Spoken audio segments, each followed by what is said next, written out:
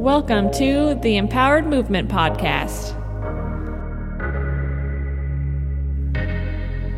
Good morning, everyone. It is Wednesday morning when I am recording this, so I hope you're having a wonderful morning or whatever time of the day it is when you're listening to this.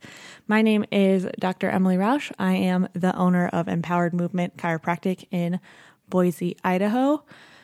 Like always, my lovely dog Samson is asleep underneath my feet, so if you hear any random sounds coming from the background, it's most likely him. Today's topic is I want to dig into a mistake that I made recently. One of the things that I try really hard to do as a provider is to provide empowerment, which is why my clinic is called Empowered Movement. And I want people to feel like empowered in their body and in their ability to move their body. I'm noticing there's a trend where a lot of people are really apprehensive to move their bodies incorrectly. And that's in quotation marks, incorrectly. I feel like, actually I know, it's not even a feel, that there are a lot of people that promote the message that there's a perfect way to move and that if you move incorrectly, that you are hurting your body. I think this is bullshit. We're all different people. We're all going to move differently. But that's not the topic of the day. We can rant on that another day. The topic of today is how I messed up with a patient recently. I did not leave them feeling educated or empowered, and unfortunately led to them feeling a little bit of fragility and with the words that I chose to use that day. And it breaks my heart. But once, I can't undo it, right? I can't go back in time and unsay the words that I said to this person. So I am having to backtrack a little bit and wanted to just put this out there because I think there's a lot of pressure to feel like you're never going to make a mistake, and that's not realistic. And I am wanting to just come clean and admit that I messed up. So let's set the story. Let's set the stage. I have a amazing patient that is dealing with some hip pain. The working diagnosis is a hip flexor strain from a little bit of overuse and pushing themselves a little bit too hard recently. Overall, I feel like our treatment together is going fairly well. They're still having random bouts of symptoms where things aren't feeling 100% all the time, and we're still trying to figure out where is their capacity for movement currently. And sometimes, unfortunately, really the only way to find what is too far is to try things and then be like, nope, my body's not 100% ready for that yet. And so then you have that data point, and so 3 hours of an activity is too much for me right now, so let's try less. So later last week, the patient expressed some feelings of anxiety about whether this was going to turn chronic, and they didn't feel like they were recovering as quickly as they had wanted to or had anticipated, I guess is probably a better way to say it. And every time they were experiencing symptoms, even though it was becoming less and less frequently, it was still pretty scary because they had previous injuries in the past that had followed a similar pattern that turned chronic and required some more invasive treatment that they were hoping to avoid with this current injury. And so I was listening to their explanation, and in the moment was kind of getting the vibe that they were thinking that maybe I didn't have a plan B for them. It was we're putting all of our eggs in this one basket, and if things don't get better, that I was just going to be all right, I don't know what's going on. See you later, bye. And I wanted to express to them, my intention to express to them was there were other things that I was like kind of keeping in my back pocket for like other things that could be going on besides a hip flexor strain, and that I had a plan if our current like course of treatment did not yield the results that both of us were hoping for. So I, in not the greatest words, told them that there was always the option for imaging and that I had some other things that could potentially be going on. Well, when I told them what other things that I thought could be going on, and I'm intentionally keeping this vague because I don't want people to be able to figure out who I'm talking about. The other things that I was thinking might be going on are things that potentially could lead to surgical intervention if they chose to. I personally wouldn't have surgery if this was my body, but once again, I'm not them. So just like trying to give them all of the potential things that could happen, and then they can make their own informed choice. Well, my intent and then how it was perceived were two completely different things. I was hoping to instill some sort of like trust in my patient, that I was like thinking ahead and, you know, like had plans for the future if things didn't work out.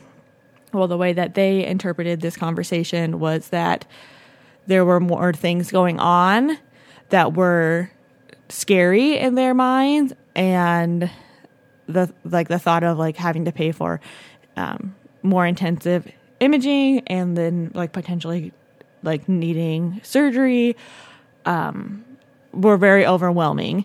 And they didn't immediately express that, but they chose to express it to me yesterday. So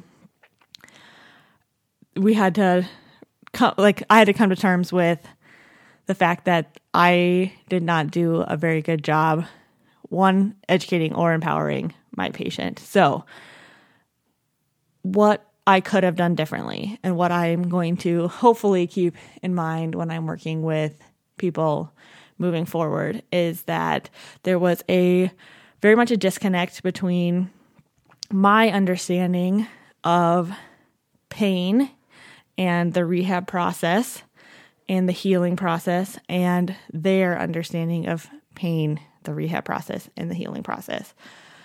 So I wanted to just kind of extrapolate on that a little bit. Pain is super complex. It's way more complex than I think a lot of people that don't study the body and pain science realize. And there's still a lot of people that have this thought in their head that pain, when you're experiencing pain, it means that you are doing damage to your body.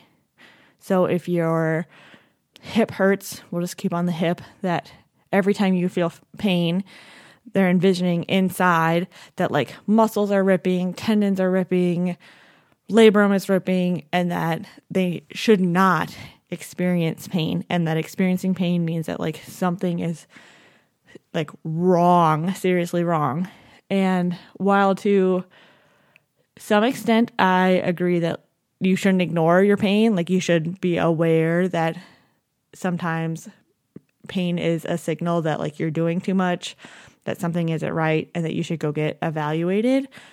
Other points, I feel like we have like over demonized pain, where when something is slightly uncomfortable, that we are like, oh no, like I can't experience that. And I think we need to find a balance in the middle as a society, where like sometimes we're going to be in pain. Sometimes we wake up and our neck hurts. It doesn't mean that we like seriously damaged our neck in the night. But then we also like shouldn't be on the like no pain, no gain movement. Find a nice middle ground. And I was reading a research article this morning, which is like another reason why I chose this topic for the day, besides the fact that I messed up yesterday. The International Association for the Study of Pain had recently updated the definition of pain, and it's an interesting definition. It is an unpleasant sensory and emotional experience associated with or resembling that associated with actual or potential tissue damage. So, just like I was saying, Pain doesn't actually mean that you are doing damage to your tissues. And it is also, like, obviously it's an unpleasant sensory experience, but also an unpleasant emotional experience. So if we're not taking into consideration the emotional aspect of pain when we're interacting with people, we're missing the boat. So how I attempted to rectify this situation, and I don't know if I was successful or not, because I feel like the person is going to need to process our conversation a little bit more, and we'll see how it turns out. I'm hoping for the best, but that's really all I can do right now.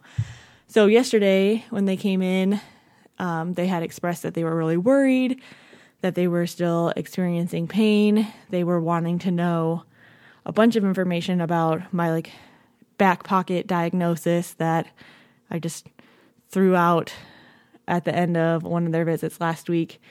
They wanted to know a lot of details. They wanted to know prognosis, outcomes, all of these things. And I had to say pause.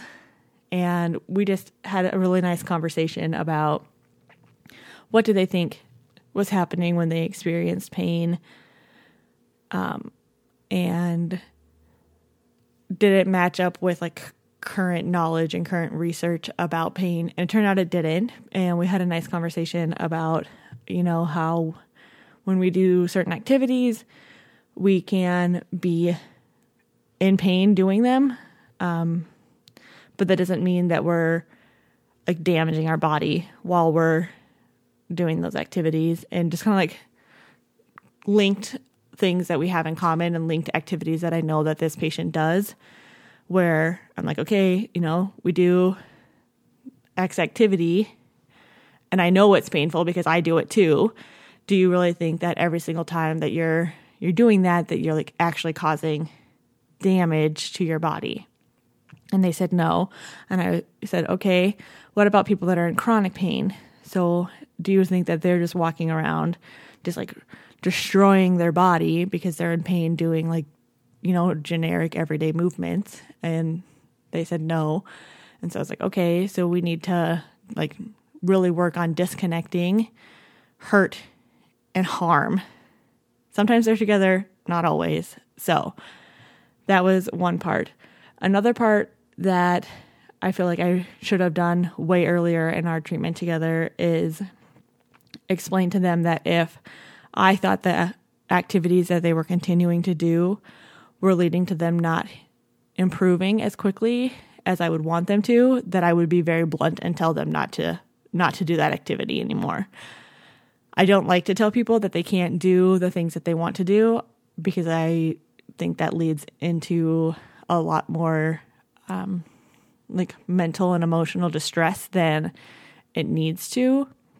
For example, if you have someone that likes to run and they're having pain when running, instead of saying don't run, say we're going to cap your mileage at whatever miles a week or whatever miles a run, or we're going to slow your pace down. There's ways to usually modify activity around symptoms.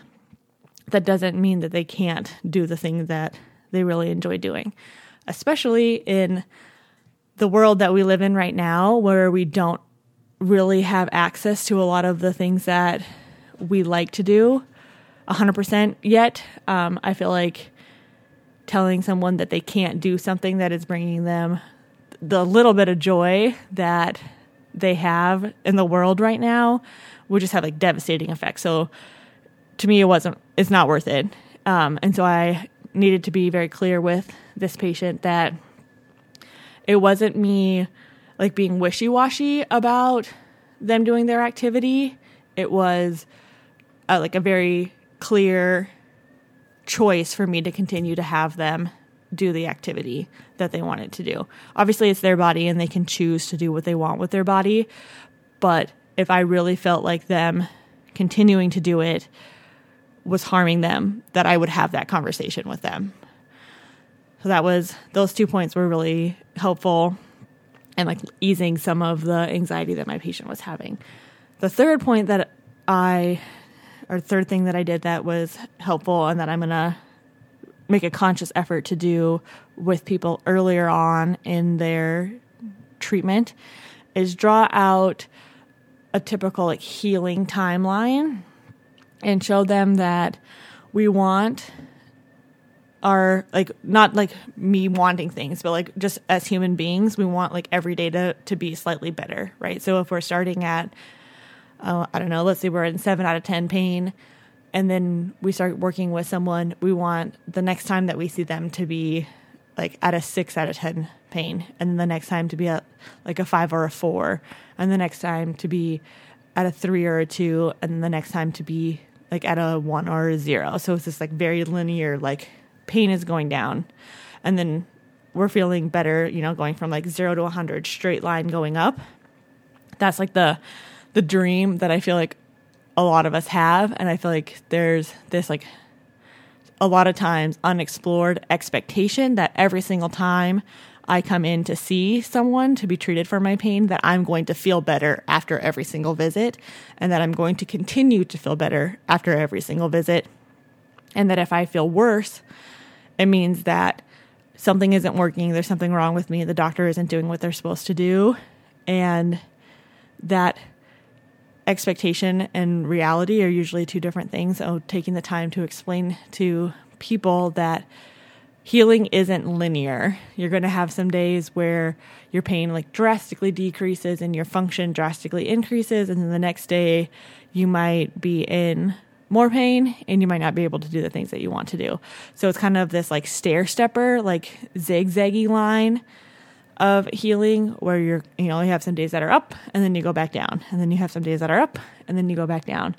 And the goal is to have that like up down trajectory be going towards better, whatever that looks like, whether it's decreased pain or increased function or a combination of both.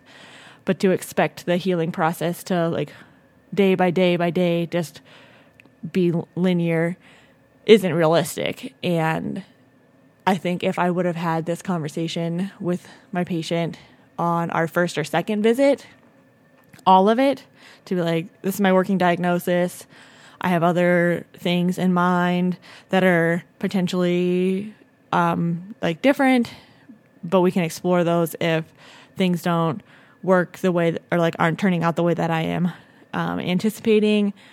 You're good to continue doing the activity that you like to do. If at any point I feel like it is like hampering our recovery process, I will let you know that we need to cut back or modify more than we have been or whatever. But you're good to continue now, and explain that healing isn't linear, that I would have set myself up for success and the patient up for success sooner than they are. And it would have, I can almost guarantee, relieved a lot of anxiety and stress and on both of our ends, because the patient wouldn't be worried about as many things as they're worried about, which means that I wouldn't be talking to them about their anxiety and worries as frequently as I am. So that is my little story about pain and my mess up, and a way that I am hoping made it go better.